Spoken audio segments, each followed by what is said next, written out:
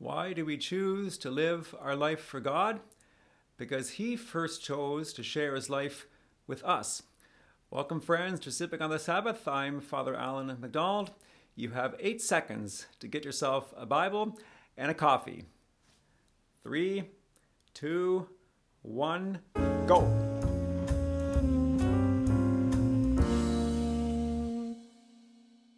So it is very good to have all of you here today with me, whether you're watching this on a video or those of you who are listening on a podcast, as you're driving in a car or working out at the gym or hanging out at a coffee shop, wherever it is you are today.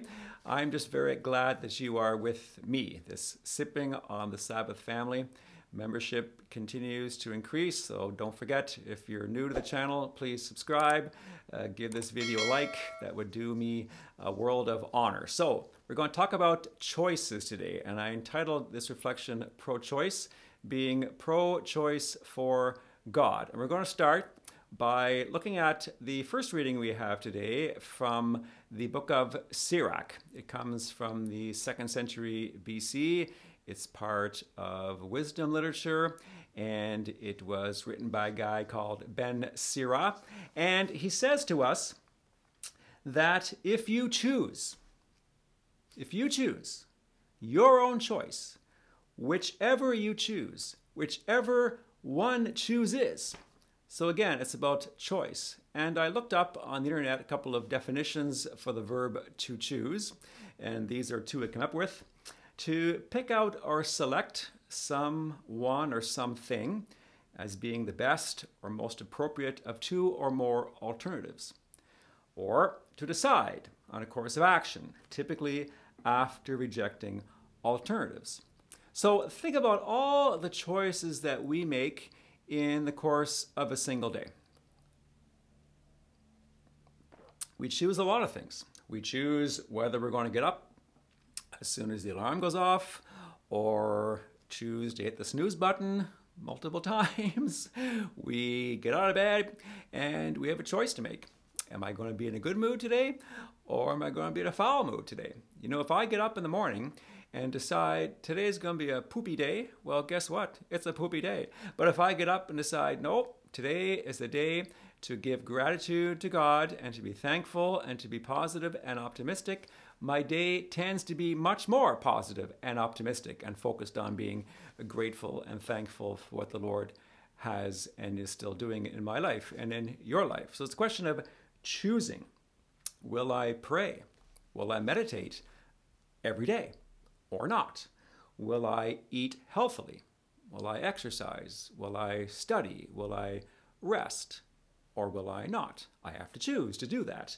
Will I listen to the voice of God in my head, or will I instead listen to the other crazy voices in my head? I have to choose. If you think of these voices being like 2 dogs barking, which dog am I going to feed? Which dog am I going to pay attention to?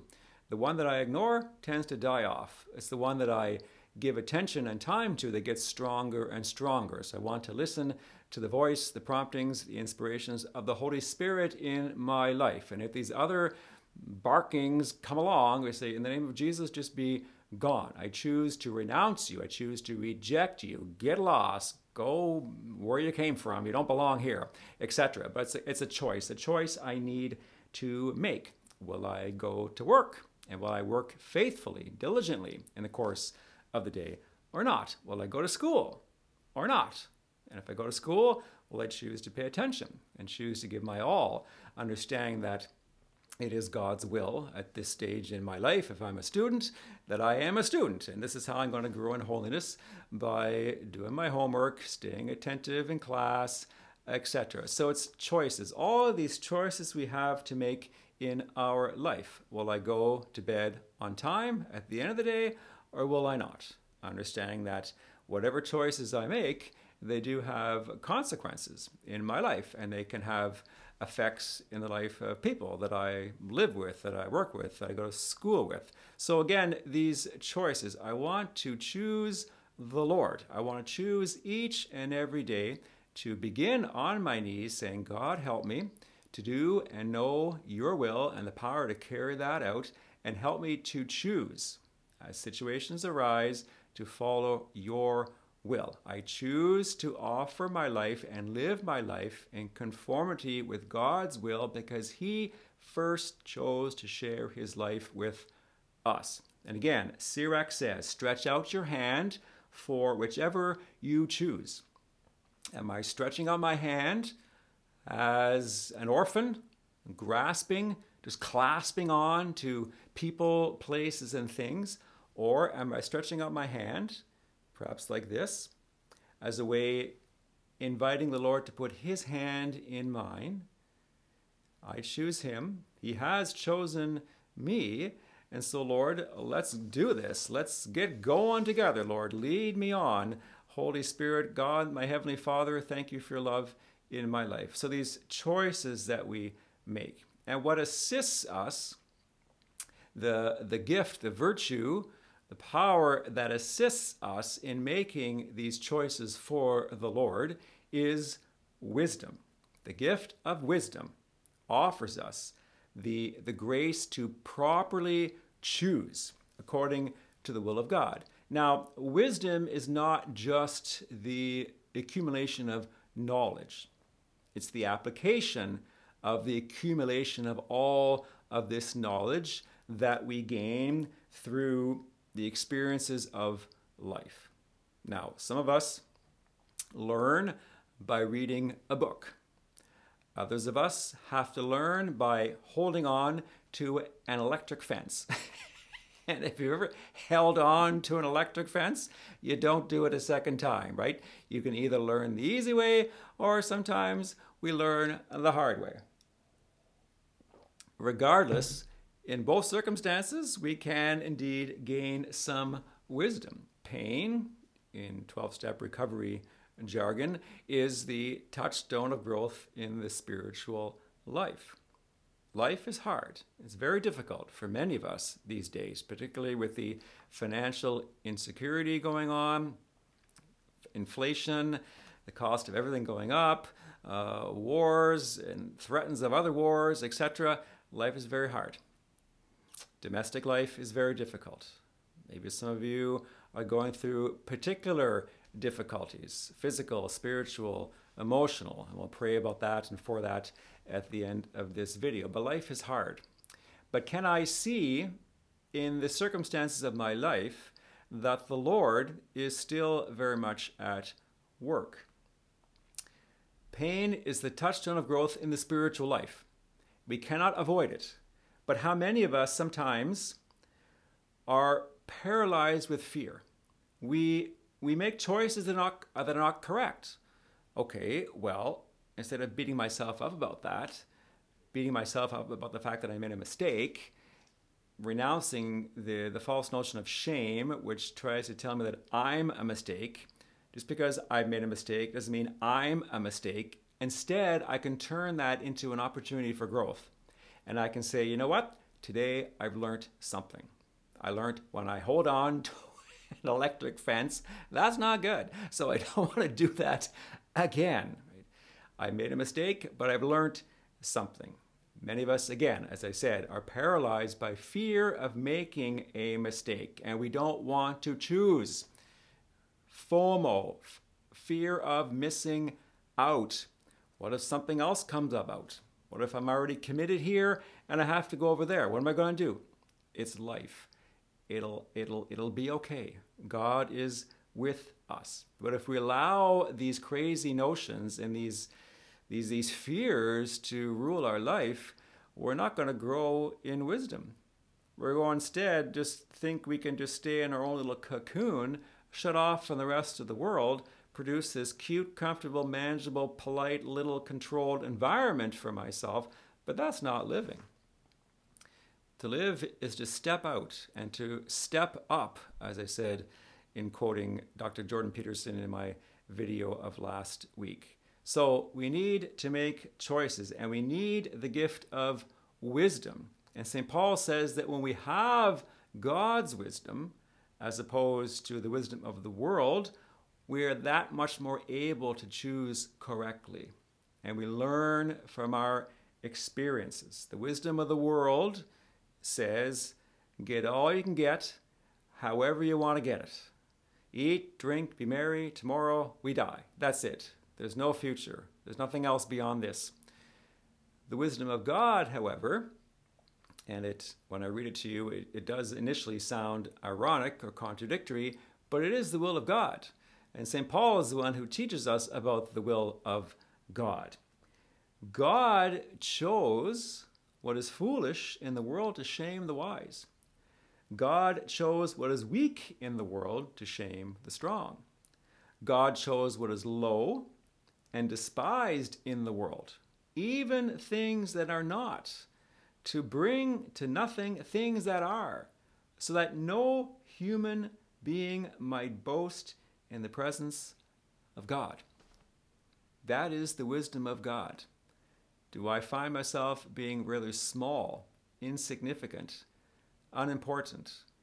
Maybe in the eyes of the world I am, but not in the eyes of God, our Heavenly Father, that we are very, very important, each and every one of us, very precious, and God is overwhelmingly concerned with us. God chooses us. God, our Heavenly Father, chose to share his life with us in creating us human beings to be with him forever. Again, going back to the first reading we have from the book of Sirach, he talks about trusting God.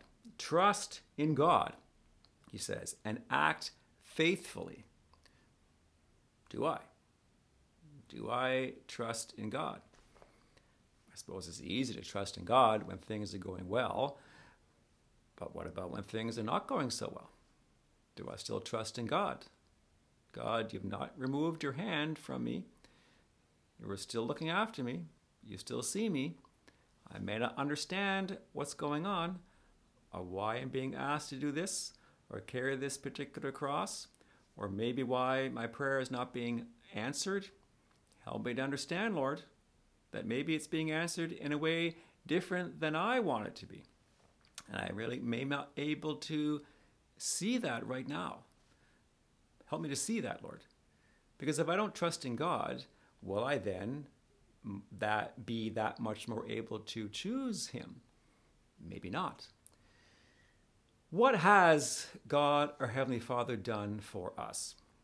Well, the book of Genesis tells us, specifically in chapter 2, that God himself got his fingernails dirty in creating you and me, calling us, willing us, human beings, into existence and creating us.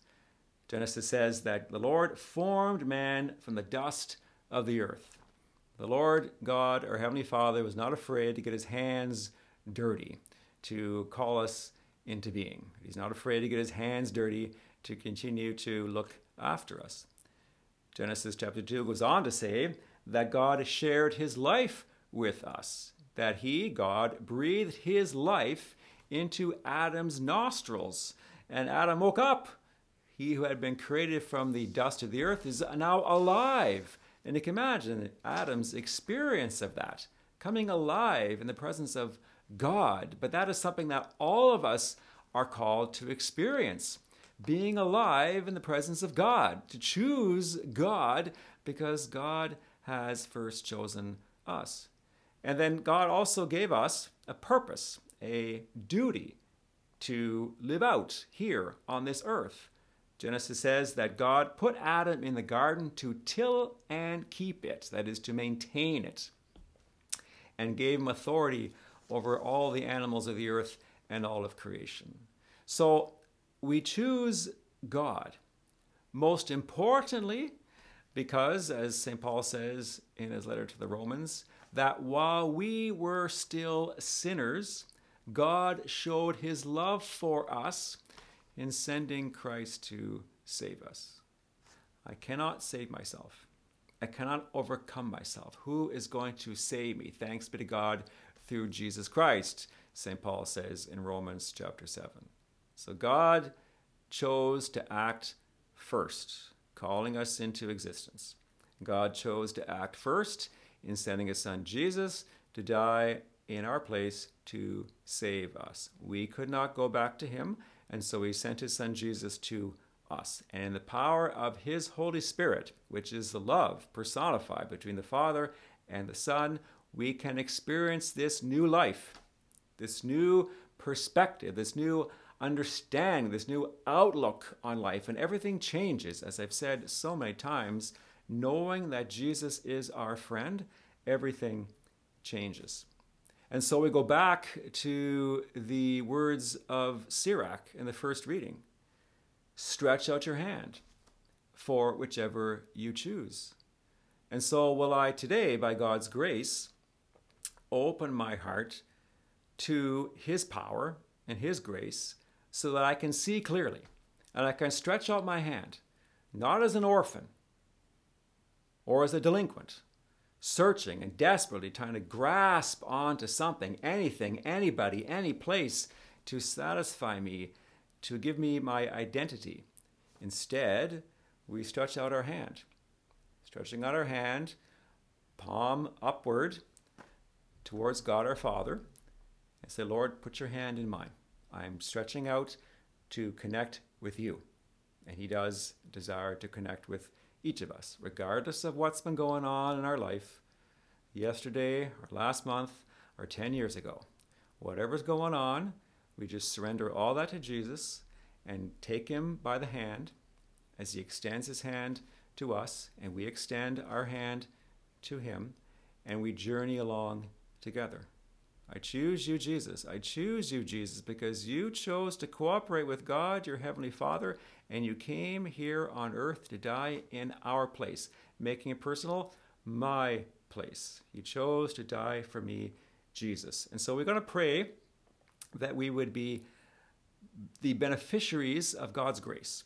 We open our heart, we choose the Lord wholeheartedly, and we pro-choice for God. And Jesus, because he's Jesus, right? He is the good shepherd. And the shepherd will sometimes have to do things to kind of get the sheep back in line. Sometimes Jesus will give us a little knuckle, not a hard one, but hard head, knuckle on the hard head here, but a little knuckle, right? And they talk about this in terms of managers of soccer or football clubs. Sometimes the manager has to give a player a little bit of a knuckle to kind of smarten up a little bit. Sometimes the manager has to give a player a little tap on the shoulder, an encouragement to encourage him, to carry him along, right? So Jesus gives us a little bit of a knuckle. He uses the scribes and the Pharisees as an example. And he says, unless your righteousness exceeds that of these Pharisees and scribes, you will never enter the kingdom of heaven. Which, by the way, as a little side point here, implies that it is possible not to go to heaven. Not everybody goes, okay? Just saying. But we will not be getting into heaven if we have the same attitude as the Pharisees and the scribes, which is a attitude or defective character of minimalism. Minimalism in the spiritual life. What do I need to do to keep God on my side, or at least get the devil off of my back? What do I need to do to get 51% on the final exam, or 50.5% on the final exam? What do I need to do to get into heaven? And beyond that, well, that's just kind of gravy.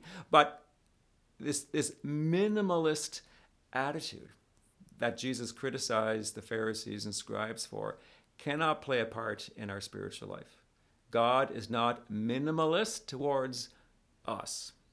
He is overwhelmingly concerned for us, overwhelmingly in love for us, overwhelmingly desirous to do for us what we cannot do for ourselves, but there are also things that we must do for ourselves that God will not do for us, and we have to choose to decide for him. He's already decided for us. St. Paul gives us an arm on the shoulder, the encouragement to carry on, to keep our eyes fixed on the prize. He says that no eye has seen, nor ear heard, nor the human heart conceived what God has prepared for those who love him. And St. Paul, you'll notice when you look at the missal, there's another set of quotation marks around that sentence because St. Paul is quoting, it says in today's reading, as it has been written. St. Paul is actually quoting from Isaiah, the prophet Isaiah. So there's a quote in the second reading that contains another quote. Deep is calling on deep. So St. Paul is as a good Jew, knowing his Old Testament scriptures, incorporating the prophecy of Isaiah here. So no eye has seen, no ear has heard what God has prepared for those who love him. Jesus, I love you. Jesus, help me to love you more. Jesus, help me to love you as you deserve to be loved, because again, you came to save me, making it always personal. So let's take all that now and make it into our prayer. So Jesus, we do thank you for the gift of this day. We thank you, Jesus, for the gift of this online ministry. We thank you, Jesus, that you are attracting and bringing more and more members to join this family. We pray, Lord Jesus, for each person who is either watching or listening to this podcast right now, that you would right now, Jesus, at this very moment, speak gently and tenderly to our hearts. Lord Jesus, you know what's going on in our life. We don't need to tell you. But we do choose, Jesus. We do choose to surrender it all over to you. Stuff in our families, situations at work, circumstances at school, in our parishes, in the diocese, in our governments, in the church, the whole thing, Lord. We just give it all over to you. And we say, Lord Jesus, what would you have us do? How would you have us serve? And Jesus, we desire to choose that. We thank you, Jesus, that you have come in obedience to your Father's will to save us. And Holy Father, our Heavenly Father, our Father who loves us, we thank you that you chose to share your life with us. And Holy Spirit, we choose right now to open our hearts to a new experience of your love, a new experience of your convicting power to choose to put you, Jesus, and God, our Heavenly Father, in the very center of our life. Lord Jesus, minister to our hearts, our bodies, our minds. We pray for anyone carrying a very heavy burden in their life. We pray for anyone who is living under layers of sin in their life, anyone living in shame, anyone living in remorse, anyone living in fear. That this all be dispelled, Lord, with the healing grace and touch of your power, mercy, and peace. And Mother Mary and Saint Joseph and our own patron saints, please pray for us today. We choose, Lord. We choose you because you first chose us. Amen. Okay, well, there you go. God bless you there. If you're new to this channel, please do subscribe. If you appreciate this video or audio podcast, please give it a like. Thank you very much for your donations that make this ministry possible. I will be away this coming week. I'm going on a time of retreat to the Carmelite Monastery of St. Agatha in St. Agatha, Ontario, which is near Kitchener-Waterloo, for a time of writing my talks and presentations for the season of Lent, which is soon among us. Surprise, surprise. So there'll be no Sipping on the Sabbath episode next Sunday, but like they say, absence makes the heart grow fonder. In the meantime, God bless you. Remember that we're powerless, that's when we're strong, and victory is indeed gained through surrender. Stay caffeinated, and may Almighty God bless you, the Father, and the Son, and the Holy Spirit. Amen. Bye-bye.